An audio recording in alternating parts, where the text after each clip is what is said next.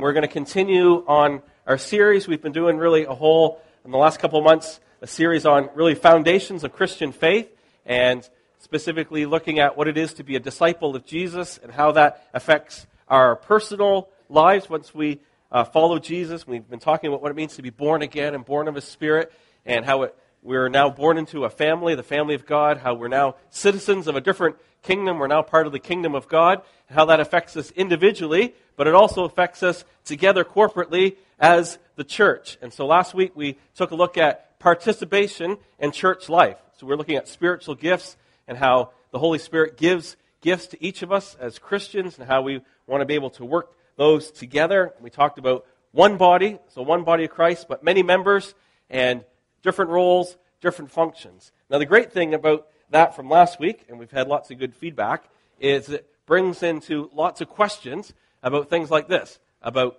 character. So we were talking about some just feedback from life groups this week, talking about, well, how does character affect how I get involved in church life, which is a great question. How do decisions get made?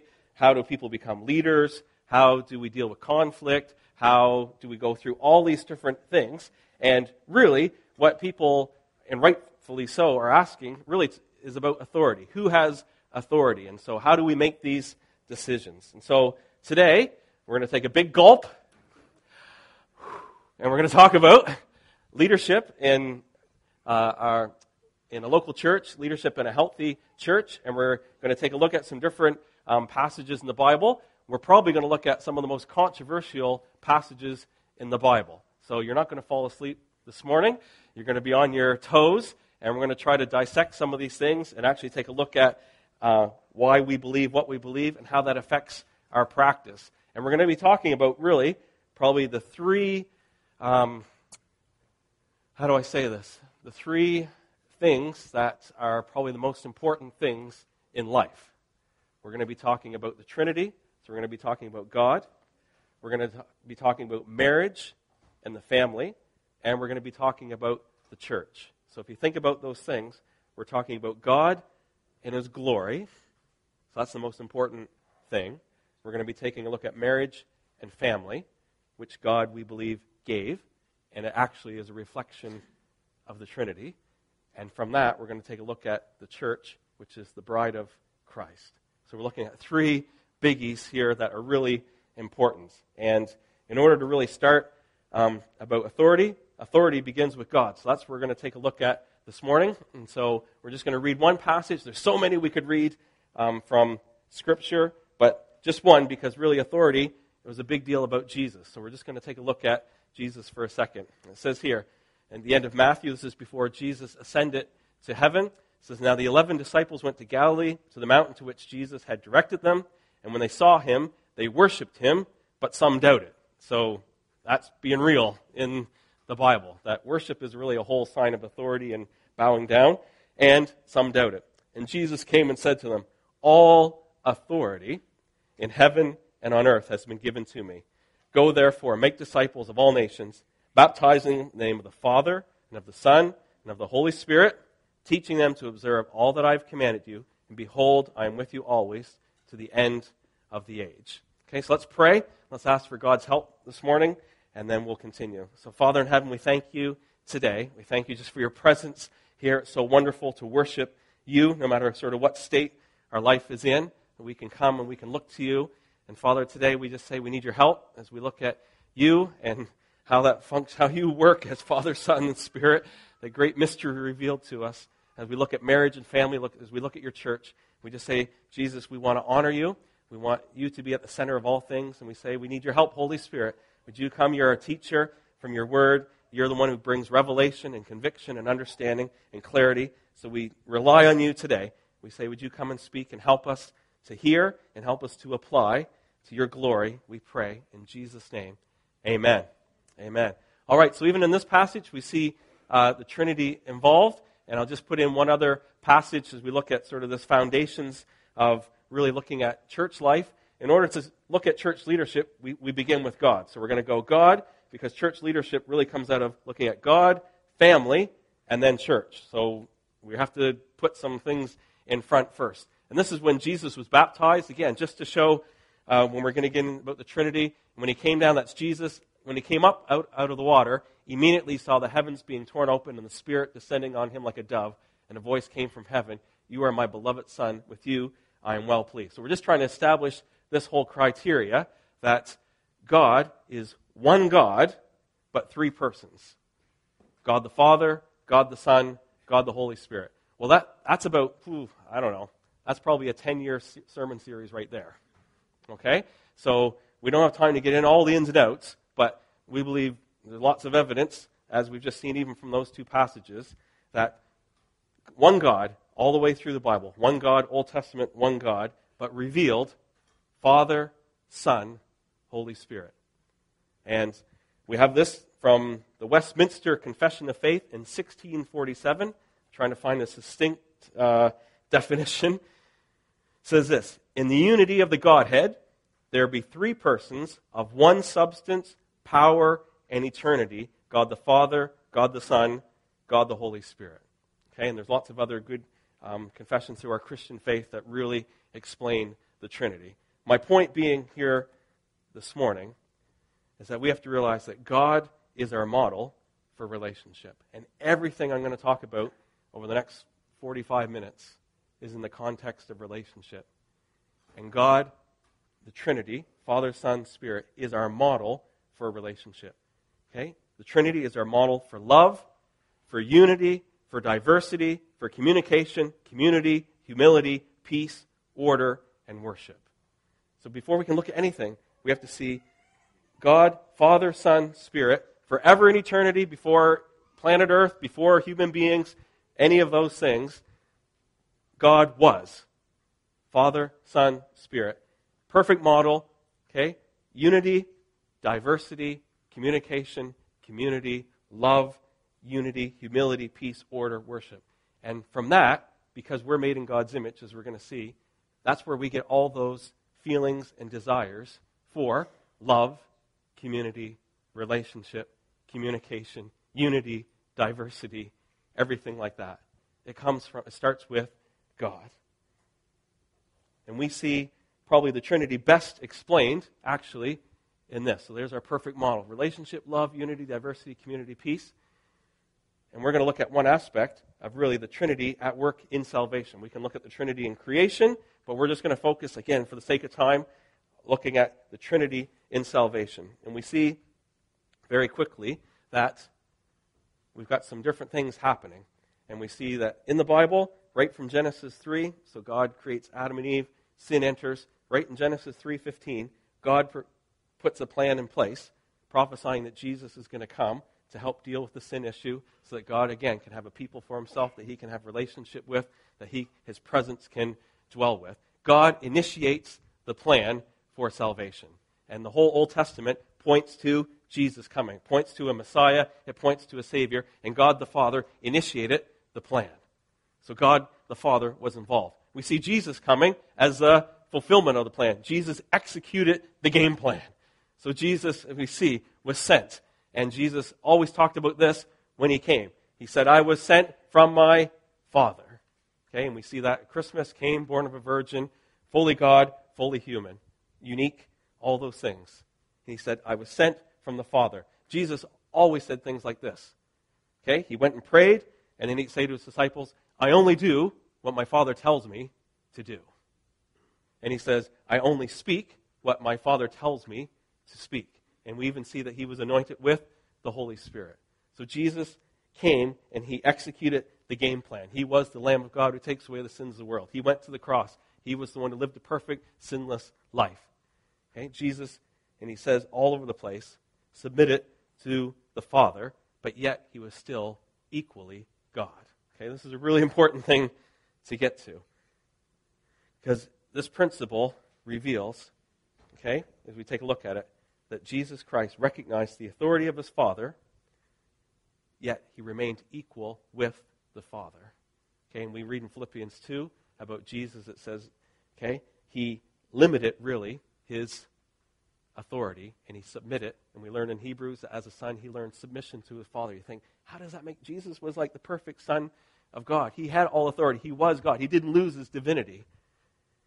Okay, but he submitted himself even though he was God, okay, and you can read it in Philippians chapter 2, he didn't try to grasp, equality with God and all those things. No, he submitted to his Father. Now that begins a very important principle for us, and that God the Father and God the Son are equal, but yet they have different roles. And as we go on, we see after Jesus ascends, the Father and Jesus the Son, guess what they do? They send the Holy Spirit. And Jesus taught to his disciples, you can read it in John 14, 15, 16, Jesus said this, the Holy Spirit is going to come, he's going to be your comforter, your counselor, your helper, and he's going to do this. He's only going to speak the words that I tell him. He's going to reveal Jesus. He's going to remind us of the things of Jesus. So, again, the principle gets extended. The Father and Son equal to the Holy Spirit equal to the Father and Son, yet the Holy Spirit comes and he only speaks what Jesus tells him to speak. Okay, we're trying to establish here, and I didn't put it up here, but the theologians call this functional subordination. Okay, is this equal authority, different roles. All this reveals and illustrates the principle how Jesus Christ recognized the authority of God the Father while remaining equal to God the Father. Jesus had all authority and yet humbly submitted to the Father's authority and humbly served, yet he remained equal to God the Father, just as we see the Holy Spirit does the same thing. Equal yet different roles in deference for authority with the Trinity. The principle reveals our Trinitarian God exists as a community of equals with different roles and deference for authority within the Trinity. That is a fundamental, important understanding. Because in our world, as we're going to talk about, okay, and we get into the next one, we live in a fallen world, and it's very hard for us to understand when we talk about equality that people can be equal and yet have different roles and different functions. Okay, that we short circuit on that one really quick. And that's why we got to start with the Trinity, that we can see God the Father, Son, Holy Spirit, all the way through equal in power, equal in authority, eternity, substance, all those things, yet different roles, different functions. And when we get to the issue of authority, we realize authority is a big issue. And it's probably, I said root of most problems, it probably is the root of every problem if we go back. Because if you look at Satan, who was one of God's angels, the reason he was cast out of heaven had to do with an authority issue.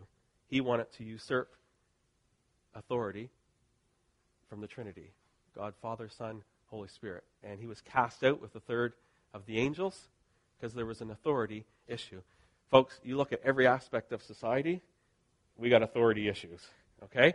We even have kids now labeled with authority issues. Okay? It's a root problem. And folks, we live in a fallen world where authority is a big deal. So if you look at our government and just how we're wired, you just look at the world. You look at our history. There's big problems with authority. Ask our teachers at school, are there problems with authority? You're not the boss of me. That would be the t-shirt all of us, I think, would wear if we're honest with each other. You look at families, parenting, okay? Then we also have the abuse of authority as well, don't we? So those in authority abuse, to lord it over people, to domineer, all those things. So we've got problems at both ends of the spectrum of authority. We have no respect for authority, and those in authority a lot of times abuse that authority or just abdicate that authority, and they don't do what they should be doing. Okay? So these are big things. And what we're trying to establish is this, is that we need a biblical understanding. And this is where, okay, this only happens, really, if we're a Christian and we understand what we talked about 2 months ago. It begins with repentance and faith. Repentance is this. Repentance is saying, I give up being the boss of myself, and I bow, and I humbly say, now, Jesus, you are my Lord and Savior. And the Bible says one day, everyone's going to do that. Every knee is going to bow. Every tongue is going to confess that Jesus is Lord. Okay? Thankfully, as God reveals that to us, we're convicted, we repent. That changes everything. Because now, we've been bought with a price. Now we have the Holy Spirit living in us. Now we have a kingdom perspective that changes everything. We need a renewed mind to have a biblical understanding for two things. One is we need a biblical understanding and a respect for being in authority.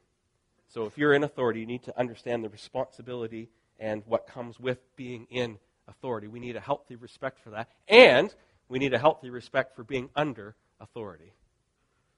And boy, if there's anything we need today, is we need to understand those two things from a biblical perspective. It's a big, big issue. And Jesus is our example of both of those things. Jesus had authority. Man, they were amazed at his authority when he was on planet Earth. He cast out demons. People were like, wow, what was that? It says he taught with authority. Never heard anyone teach with authority like that. He forgave sins. Only God can do that. He calmed the storms. He said, some people are going to go to heaven, some people are going to go to hell based on how you view me as Jesus. He had great authority. So Jesus is our example, of being in authority. Jesus is also our example of being under authority. He could have called down 10,000 angels when he was on the cross, suffering and dying for not his sin, but for our sin. Yet, he didn't, because he was under the Father's authority. He taught us how to pray by saying, not my will be done, but your will being done. So folks, we have to understand, we have to get a new rewiring in our brain and in our heart and in our attitude that to be like Jesus is both of these things. To be like Jesus is to be someone who has authority, and you got to know how to use that properly, not to abuse it, or not use it when you could do the good that you could be doing. But it's also very godly, and it's very much like Jesus to submit to authority and to have a right attitude to that. Now we're going to come in the next one, there's some glitches in our fallen world about how that's really hard to do. But we just want to end with this, on this one thing. God, who is love, has provided leadership structures, principles, and people to provide order, safety, protection, growth, and discipline for our good in his glory. God has given leaders, he's given structures, he's given principles. That's for our good and for his glory. And so we're going to move on now to family, but we start with the Trinity. The Trinity is our model for all of these things, for relationship, community, love, unity, diversity. Do you see the unity in the Trinity? But do you see the diversity between Father, Son, Holy Spirit? We can look at it, creation, salvation, all these different things. And we see that Jesus is our example for being in authority, but also being under authority. And folks, we have to understand it can be both godly to be in authority, and it can be very godly to be under authority. And if you can get that mindset, you can read a lot of the rest of the New Testament when Paul gives examples of being submit to your authorities. It's a godly principle that goes all the way through. Now we need to look on our foundations for family life, because again, before we can get to looking at church leadership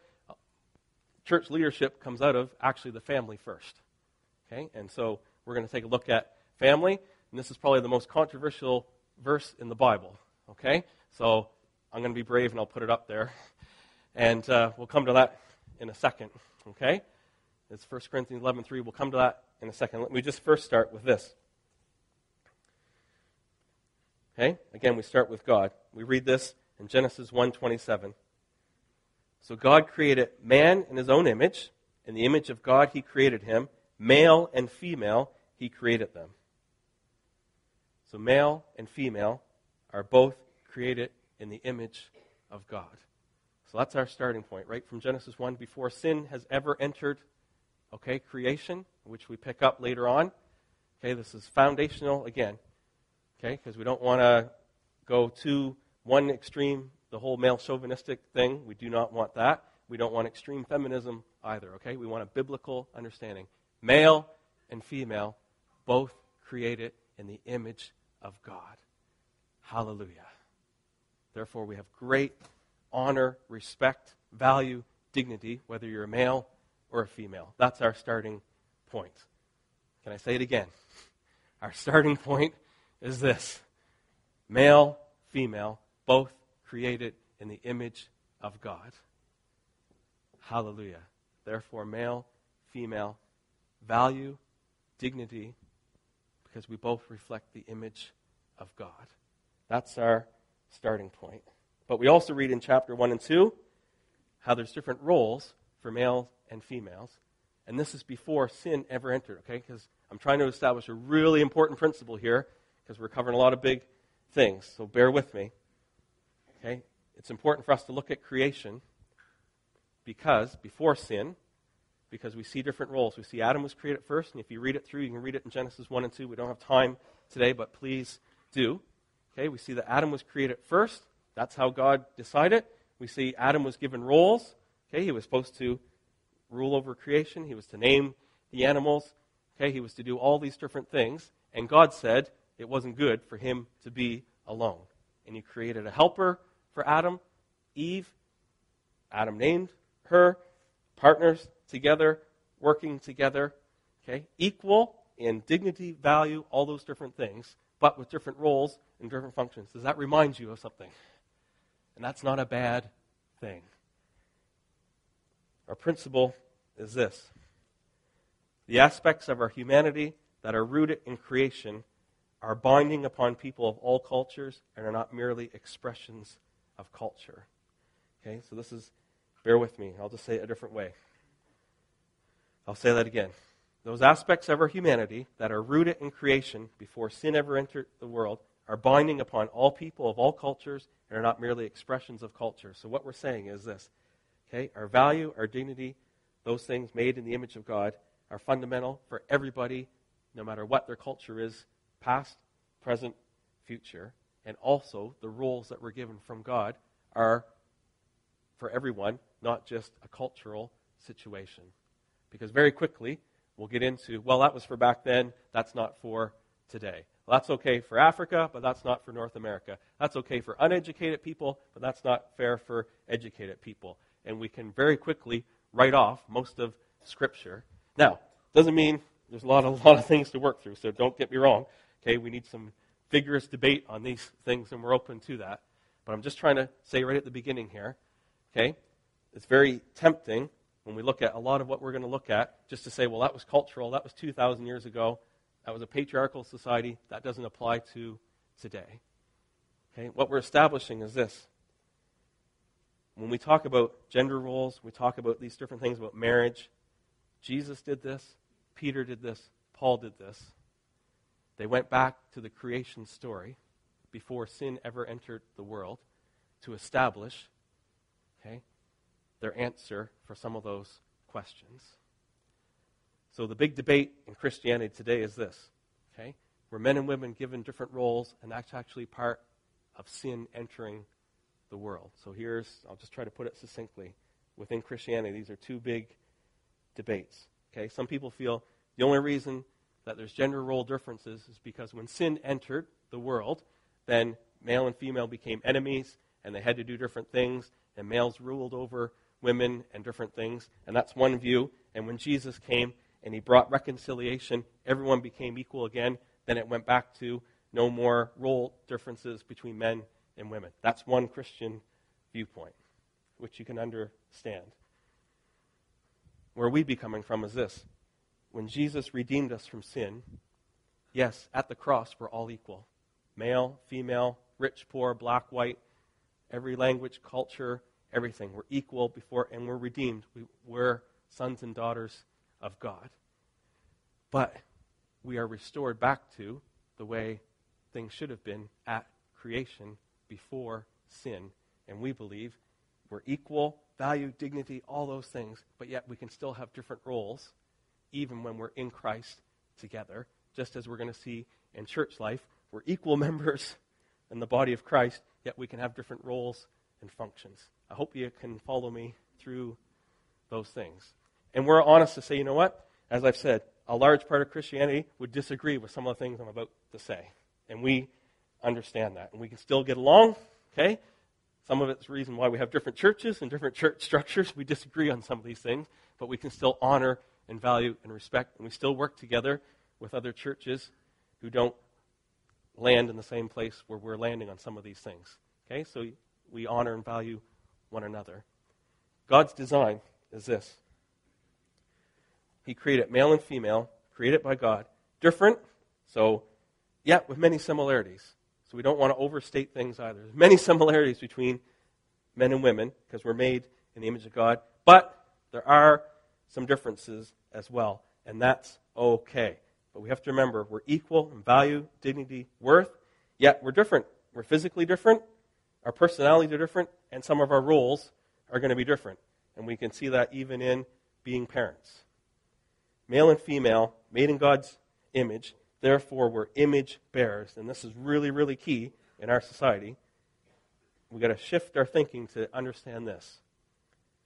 If we're God's image bearers, so we're made in the image of God and we're reflect and bring glory to God, what we see is, because Adam, it wasn't good for him to be alone, and God provided a helper, it actually, in marriage, best reveals the image and likeness of God together. Now that's a very powerful thing, if you think about that for a minute. We just sang it in our song, don't we? We want to bring glory to God. I offer all that I am, bring you glory. What we're saying in marriage, and this is why it's so important that we are Christians, that we have a very biblical understanding of marriage. So that's why it's a big deal when we talk about marriage. Okay, and I'm not bringing guilt and condemnation on people because we got divorced and all these things. Just time out on that for a minute. Just understand me. Marriage is a big thing because it reveals the glory of God. That men and women actually coming together, and we see that God created that, didn't he? We read it. A man's to leave his mother and father. He's to hold fast. He's to cleave with his wife, and the two become one flesh. In a partnership of marriage, actually better reveals the image and glory of God. Because in marriage, there's a partnership, there's community, there's love, there's communication. All the things we see in the Trinity, we should see in marriage. Now that is a big deal. So that's why we need to value and honor marriage, because it actually has to do with God. So I know the world doesn't understand that, and I know for gay rights and all these different things, I know it's a big deal, but you understand where a Christian's coming from. When we're talking about marriage, we're not just talking about people's rights. We're talking about God in His glory. And that's why we're pretty passionate about defending God in that sense, because this is about us as image bearers reflecting Him in marriage. And because of sin, the first thing that happens is this. Women want to usurp the authority of men, and men want to dominate or abdicate over women. And that's our battleground for the last thousands of years. And in redemption, with Jesus, He does this. Jesus restores us back to a relationship with God. He fills us with His Spirit. He gives us His Word, and we're able to then come back to understand how marriage was meant to be. And folks, the biggest thing we have to understand today, men and women are not enemies to one another. Husband and wives are not enemies to one another. Actually, together, we best reflect the glory of God. Now, that's the change in thinking.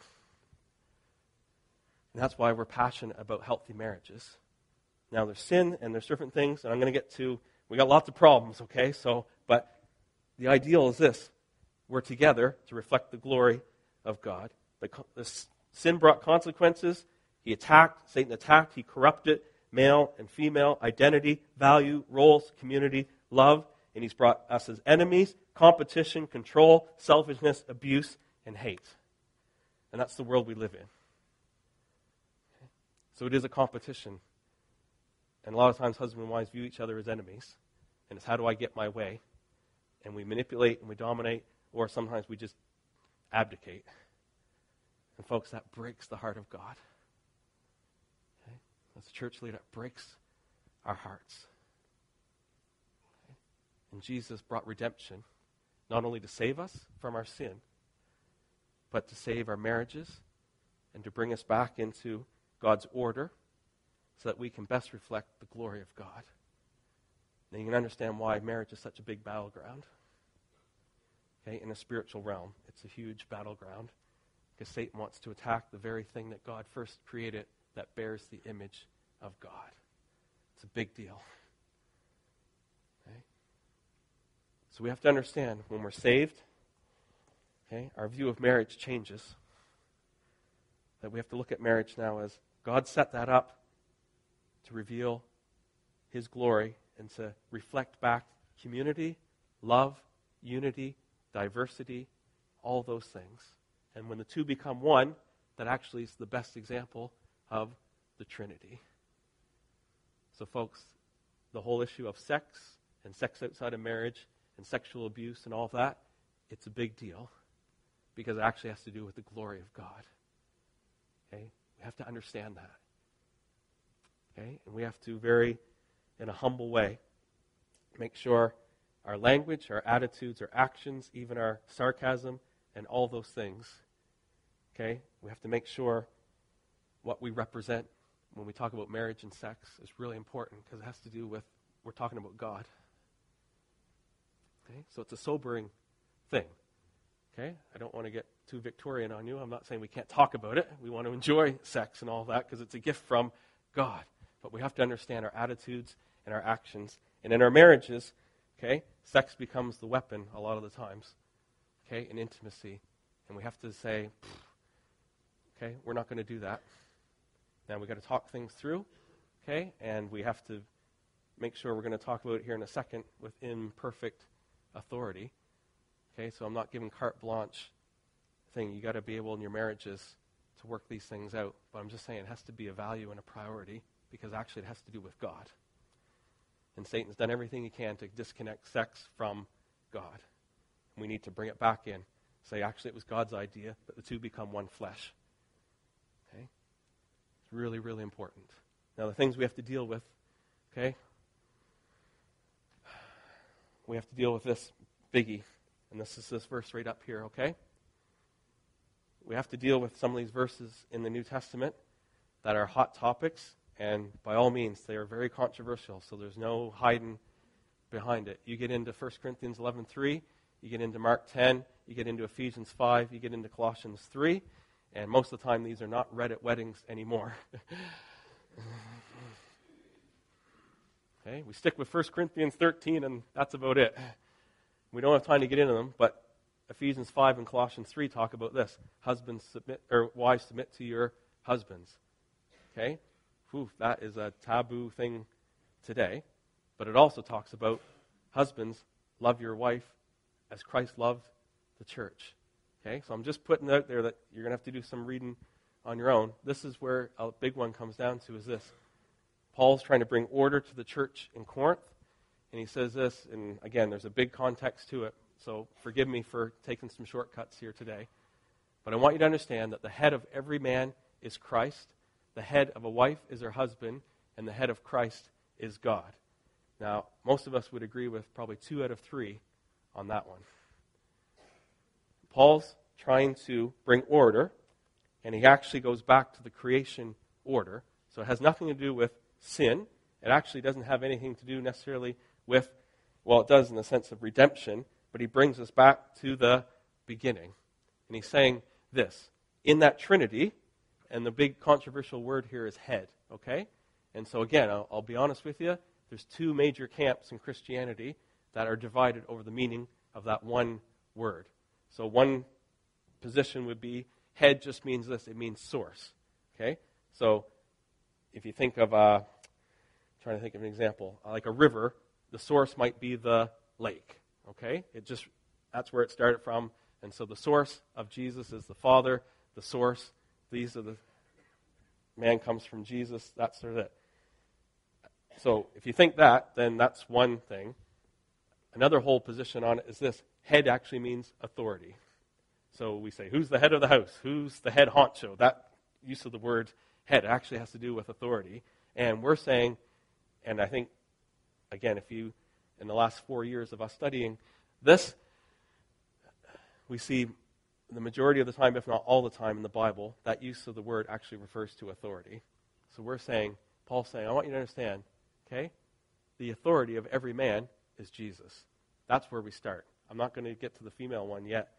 Okay, guys, okay, there's no room for chauvinism, no room for being a jerk, no room for dominating. There's no room for being lazy and passive and everything. Okay? The authority over us is Jesus. That's a big deal. Okay? That is a really big deal. That's a very sobering, exciting thing, but a very sobering thing. Okay? The head of Jesus is God the Father. That gets back to our first point, isn't it?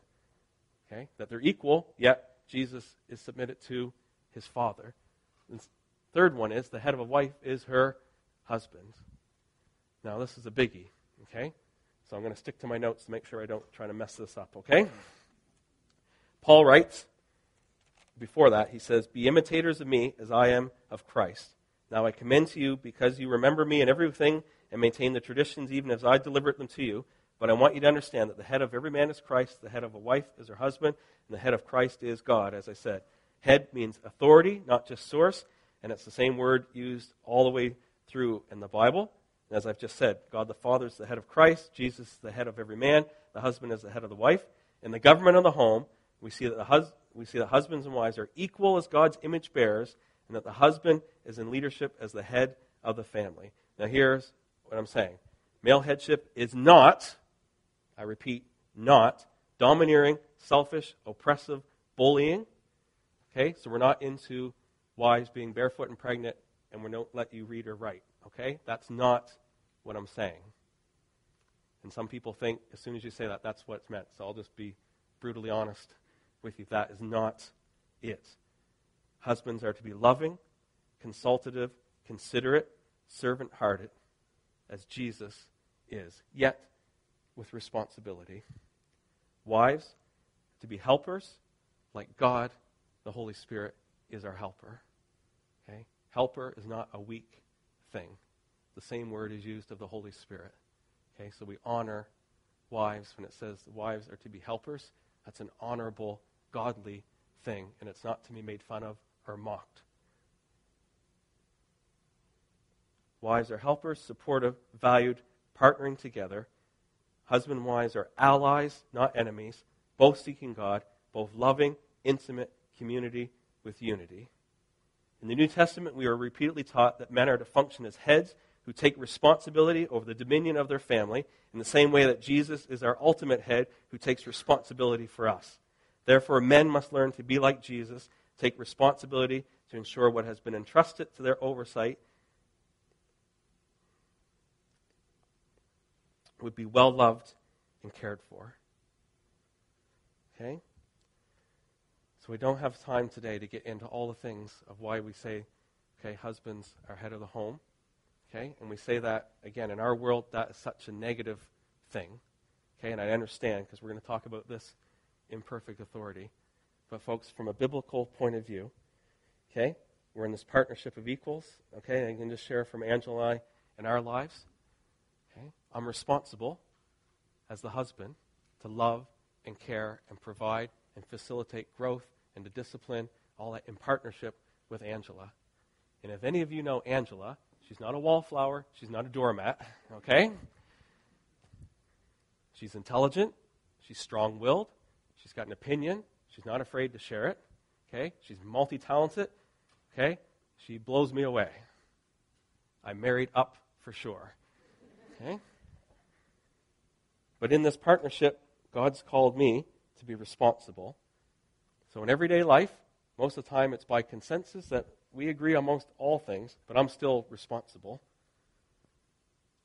Okay? And 9 times out of 10, okay, my final decision is going to be this. I'm going to go with what she says. But I'm responsible. So being a head doesn't mean I get my way. It means I'm responsible for the final decision. Okay? And that gets worked out. Okay? And in love, and if I'm loving Angela, and I'm supporting her, and I'm encouraging her, and I'm providing peace and protection and strength and consideration, and she knows she's got a voice and she can be heard, and most of the time, okay, she doesn't get her way, it's the right decision that she's made, and so we're going to go with that decision. Then we never have to talk about headship, submission, authority. It doesn't even enter into our vocabulary because it's a healthy functioning. We're both seeking Jesus. We're both in it together.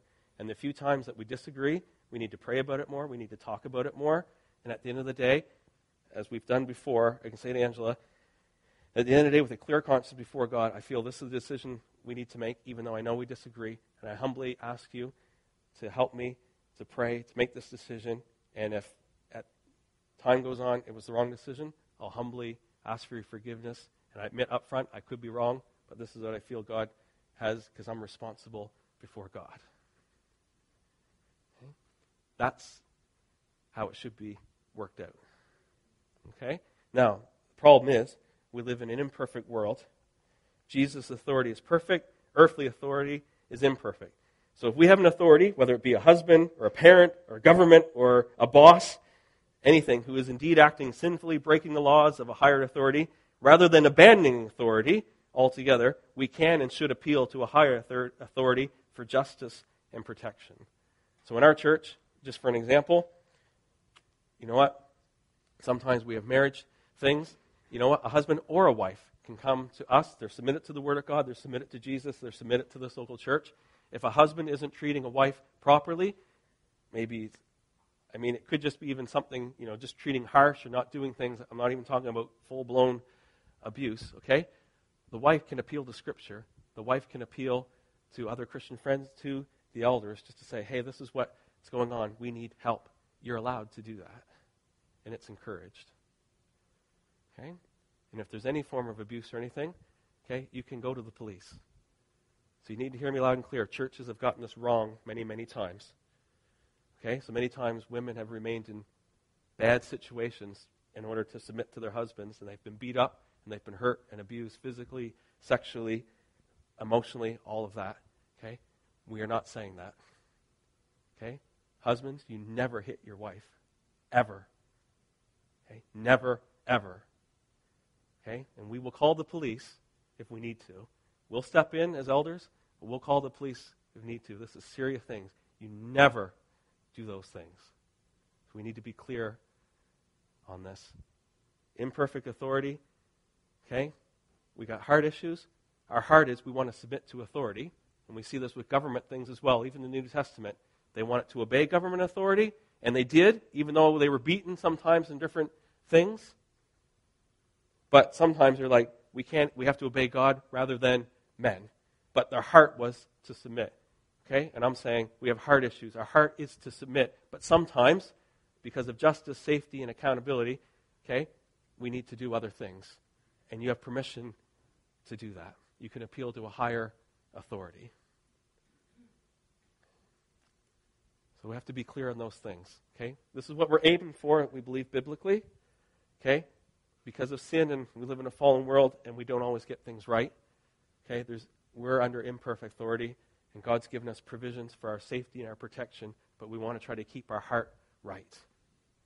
Okay? Those are really important things for us to understand. We're accountable when we're in authority.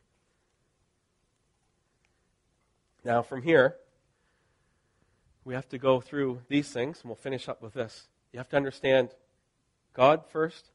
God establishes marriage, because when we get the church leadership, guess what? God's basically saying, those who lead their homes well are now qualified to lead the church.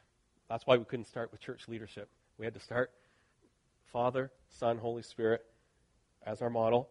Then we get to family, and then we get to church. I'm going to put in one verse, okay, and then we'll get through. Okay, the couple of main verses when we talk about church leadership. We're going to talk about elders. We're going to talk about deacons. We're going to talk about church members. Here's just one. Again, there's another one in Titus. There's other ones.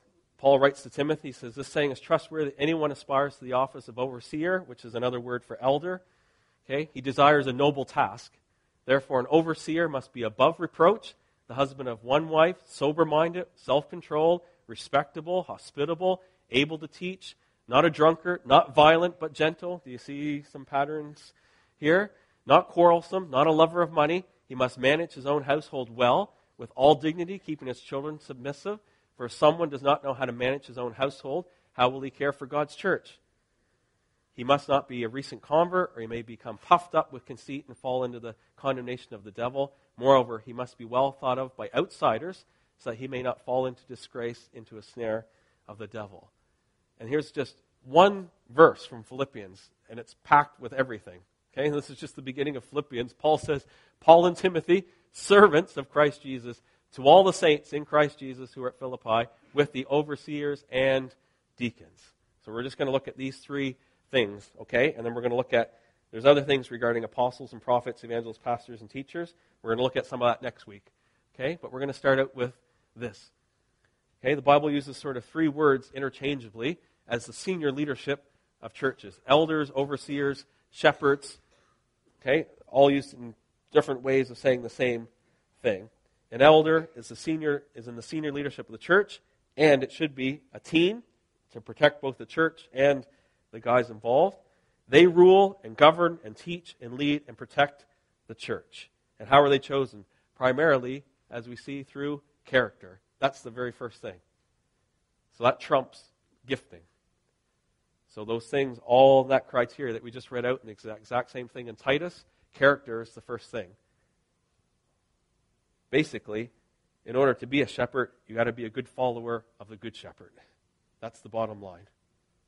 Because if you're not following Jesus well, you're not going to lead others well. Men have to be good Christians, good followers of the good shepherd.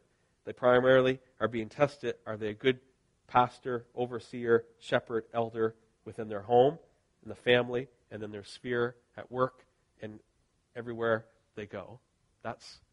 So there's a relationship, how they test it, relationship with God, relationship with their family, and their other relationships. And they have to be tested and really approved by the body. And we're going to talk a bit more about that, as we call apostles who help appoint elders. So there's another layer, in a sense, of protection to safeguard the church and the men.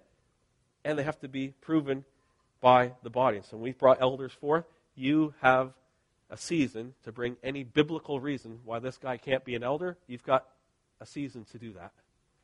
Okay, so the body is involved as well. There's a calling. Okay, God calls. So there's a personal calling from God to be an elder. I remember very clearly when I felt a call from God for church leadership. I didn't know what that looked like, but it was a very definitive call upon my life that forever changed my life. I wasn't going looking for it. I tried to run away from it. I didn't actually want it. Okay, but God called me. Okay, I wasn't appointed by people. Okay, all those things, people play a part. But the start of it is this. God put something in me to do what I'm doing today, which is really important. Okay, and the call should be evidenced to other leaders. It should be evidenced by the body as well. Okay, so that's an important part. And there has to be a competent part of it, that they're gifted to fulfill the duties. So the elders are the ones who really, okay, as we're going to see on all these things, they give the oversight, the governance, the doctrine, the discipline, their examples, and their fathers to the church.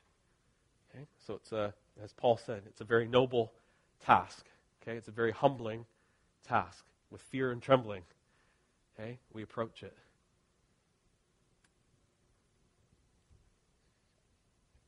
And we believe, okay, in those duties, all right, and this is why we had to start with family, okay, that eldership is for men, because one of the qualifications is leading the home. It's a government, okay, it's a governance sort of office, for lack of a better term, or role or function in the church. And again, you have to understand, and I'll give you examples from our own church, okay? In that, women have a great voice. And we're going to look at next at deacons, okay? And we have male and female deacons. But for an example, in our church, okay, we as elders, every second week we meet with our wives. So we meet as elders at least once a week, usually more, for hours to be able to talk and plan and pray and deal with different things and deal with sort of the past, the present, and the future. And every second week, our wives join us for the evening to be able to talk, pray, get their perspective, get their input, because we value. And I think if you know Barb, Angela, and Marilyn at all, once again, okay, they're pretty strong individuals. They're very strong women, and we benefit from their input and their voice. Okay, so it's really important for you as women in the church to understand, as we're going to see, that there's structure and there's places that your input is valued and needed, but there's context for you to give your input as well. And for the other 99% or 98% of the men who aren't elders, there's context for you as well. So it's really important. And just some of the things we're doing with our bylaws and different things that we're doing that we're going to be introducing over the next couple of months, okay? We try to have things built in that, again, we don't want to just say we listen, but you can actually see evidence of how we structure things, that there's venues given for everybody to have a voice so that we can hear from the body. Because we believe in the priesthood of all believers. We believe God speaks through everybody, okay? But much like a marriage, at the end of the day, somebody has to make decisions and be responsible for them. But it's really, really important that people understand they have a voice. It's very, very important. We also have deacons mentioned, and they work alongside the elders, okay, to help lead the church. In a sense, elders usually get started, and very quickly, as we see in the book of Acts, you get overburdened pretty quick, okay? And we need other people who are identifiable, and the same qualifications are given for deacons, almost as elders, but the teaching, preaching, governance part is the only thing kind of taken out. But character's important, okay? Being able to be recognized in the body as being qualified for these things. Okay, they work alongside the elders. There's the biblical principle for elders to appoint deacons or assistants to help them. The two work closely together with qualifications nearly identical to the elders, minus the teaching, preaching, governance part. And it's really the second highest position of leadership in the church and can be either male or female. So there's examples in the Bible of both male and female deacons. So this is a really key point, okay? Leadership is not limited to eldership. So I don't think it would be overstated to say at least probably once a week, somebody will come to me and say, so I hear you don't have women in leadership in your church. I deal with that, I'm serious, every week. And I understand because rumors get out and you only have men at your church and those things. And that's why we're trying to explain things today so you understand. Okay? If you've been in our church, this is how we have been. Okay? But every once in a while we need to bring teaching for you to understand why we do what we do. So no, we are for women in leadership. Now most of the time they come from a different wineskin. Okay? They don't have elders. So they have a senior pastor, assistant pastor. It's a whole different, it's apples and oranges, folks. So you can't even compare the two a lot of the time. No, we're for women in leadership. Eldership is not the only definition of leadership. Okay? It's the governing authority for doctrine, for vision for the church, for setting church discipline, those sorts of things. But within that, there's great room for men and women to serve and to be in leadership and to have deacons. So, for example, we can say April Jewett, who was doing things before we even ever paid her, 1 day a week, I have no problem, okay? Sometimes we don't use this title because we don't want to limit her to one thing. I have no problem saying April Jewett is working as a pastor for the Meeting Place Church because pastor does not equal elder. So we've got to re-educate some of the terms that we use. She's in a pastoral role. She's working with us as elders. She's helping work primarily with women, okay? I don't have a problem with that. Is it a leadership position? Yes, it is. Kelly Curtis leading our street level work. Is that a leadership position? Yes, it is. Now, do both of them work with the elders and we work together on decision making and making sure that they're protected and they're guided and they're supported? Absolutely. So we have women who lead life groups. We have women who lead worship. Okay? And you got to understand, there's a lot of different ways you can land on these things. We have some people in our church, or some people not in our church, because we just have men as elders. So again, being brutally honest, some people are like, I can't live with that, I don't believe that. But you have to recognize we also have people in our church who disagree that we should have women leading other things, and they won't come to our church because they think women do too much in our church.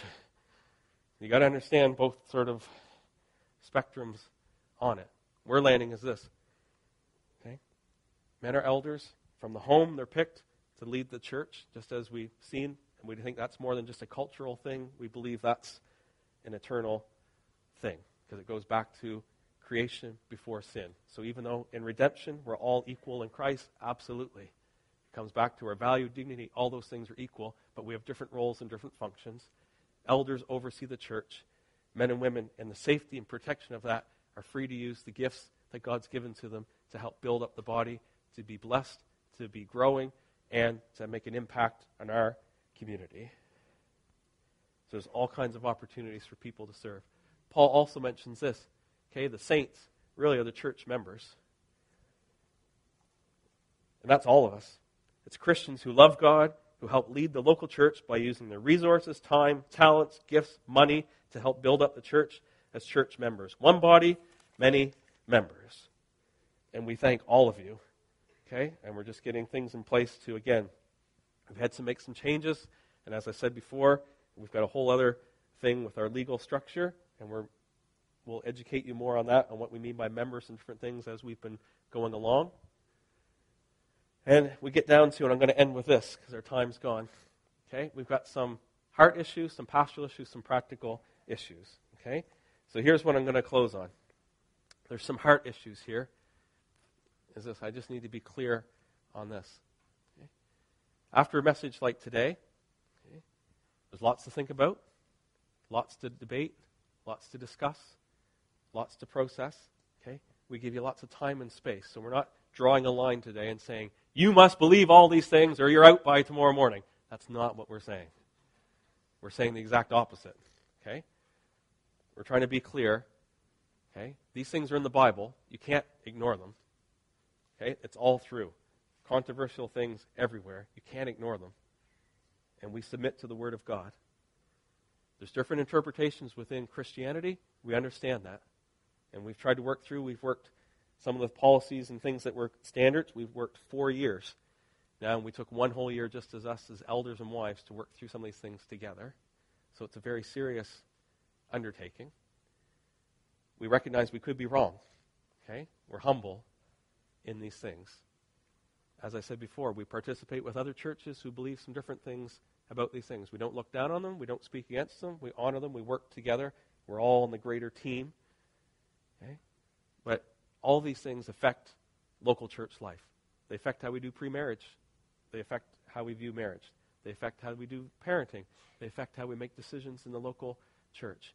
You need to understand there's lots of space to work through and discuss these things. All we're asking is, okay, just guard your heart in some of these difficult conversations.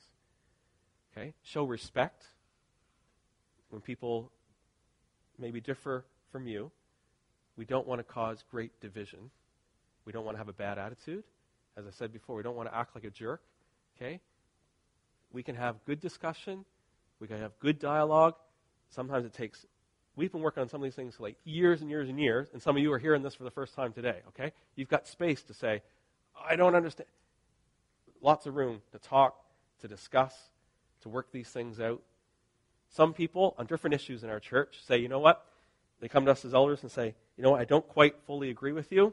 However, I'm willing, because while God's got me here, to say, I'm not going to argue it. I'm not going to cause division in the church. I'm not going to try to gather others around me to fight this issue. I just want you to know this is where I stand, but because I agree with 9 out of 10 sort of things, this is where God's got me. I'm going to live with it while I'm here with a good heart. We're okay with that. Okay, there's lots of things we're probably going to disagree on, but here's what I don't want. I don't want people, okay, forming a group to rise up against what we believe and where we're going. Okay, you can have good, healthy discussion, debate, dialogue without it turning ugly. So all I'm asking is good heart, respect people, be respectful in our conversations, and be respectful when we disagree or agree to disagree with people. There's some pastoral issues here. Okay? Messy. So we got some marriages aren't going so well. And we have to understand some of these things are going to be hard to work out. And sometimes, okay, it's not, we're going for the ideal, that's what we believe, we're not there. And so we have to have patience and understanding to walk those things through on a case-by-case basis. There's some very practical issues that come with it. And our heart, as elders and wives, okay, is to be able to say, okay, you have to understand, again, we're trying to submit to the Word of God. Some things are very different interpretations. We're trying to wrestle through, and you have our blessing to wrestle through things as well. But at some point on some of these things, we got to land somewhere, recognizing some other Christians are going to land here, here, here, here, here, here, here, here. We're here so that you understand why we do the things we do. And again, some things you're going to say, you know what, it's not maybe, but within conscience, I can still, follow and be involved in this. And all we're asking is just for grace to be able to walk these things out together. But I want you to understand the importance, if you agree to disagree with some of these things, I just want you to make sure you understand that there's a biblical reason to it, not just an emotional reason. We want to submit to the Word of God from a biblical point of view, not a reactionary point of view. So we need to take time to make sure we can sort through some of these things. Because what we're talking about, God, Father, Son, Holy Spirit, it's the most important thing on planet Earth and will be for eternity. It affects our worship of Him. When we talk about marriage and family, the most important unit that God's created on earth. When we talk about the church, it's the bride of Jesus Christ. He gave His life, and He loves, and He's coming again. So in all these discussions, honor, respect, value, we can walk these things through together in a humble way that is going to bring glory to God, that's going to enrich and help our lives, and we believe is going to be a light to our dark world. So you would join with me. I just want to pray, ask for God's help in these things. Our time has come. We got to get our kids and honor our kids' workers and everything. Can I just ask, would you please stand? And let's ask for God's help as we now wrestle through some of these things. We learn to apply these things humbly. Father in heaven, we thank you today for who you are. You're the God, the great I am, who was and is to come. And we just say, holy, holy, holy is the Lord God Almighty, God in three persons, blessed Trinity. We worship you today, and we thank you for men and for women. We thank you for marriage. We thank you for families. We thank you for your church. We thank you for your Son, Jesus Christ, who redeems us from the power and the penalty and the pollution and the corruption of sin. And we pray today, as you renew our minds and our hearts through your word and by your Holy Spirit, we pray today that you would help us. Lord, we just say humbly, God, that we need your help, Lord, to understand and apply these truths. We want to submit to you, Lord Jesus, as our Lord and Savior. Would you help us in these things, that you get honored and glorified, that, Lord, we live in the good of how you've arranged things, that, Lord, we'd be a witness to this dark world, that, Lord, we would help, Lord, make a difference, Lord, with broken families and broken homes and abuse and authority. God, we want to say, Lord, help us to be an example, God, that would actually show people Jesus and the love of our Father in heaven. God, help us, Lord, as we dialogue. Lord, help us, as I know some of us are going to disagree on things. Lord, help us, Lord, to guard our hearts, Lord, to guard our words, Lord, to be quick to listen, slow to speak. God, help us in these things. Lord, protect our church, we pray, from the enemy. God, that none of these things would be misinterpreted or misunderstood, but God, that Jesus, you would grow your church that you're building. That's your bride that you died for, that you're coming again for. Let it be whole and healthy, spotless, blameless, pure. God, we know that as we just sang, Lord, you're perfect in power, you're perfect in love, you're perfect in purity. Lord, help us to be transformed, to be like that. We pray in Jesus' name. Amen. Amen.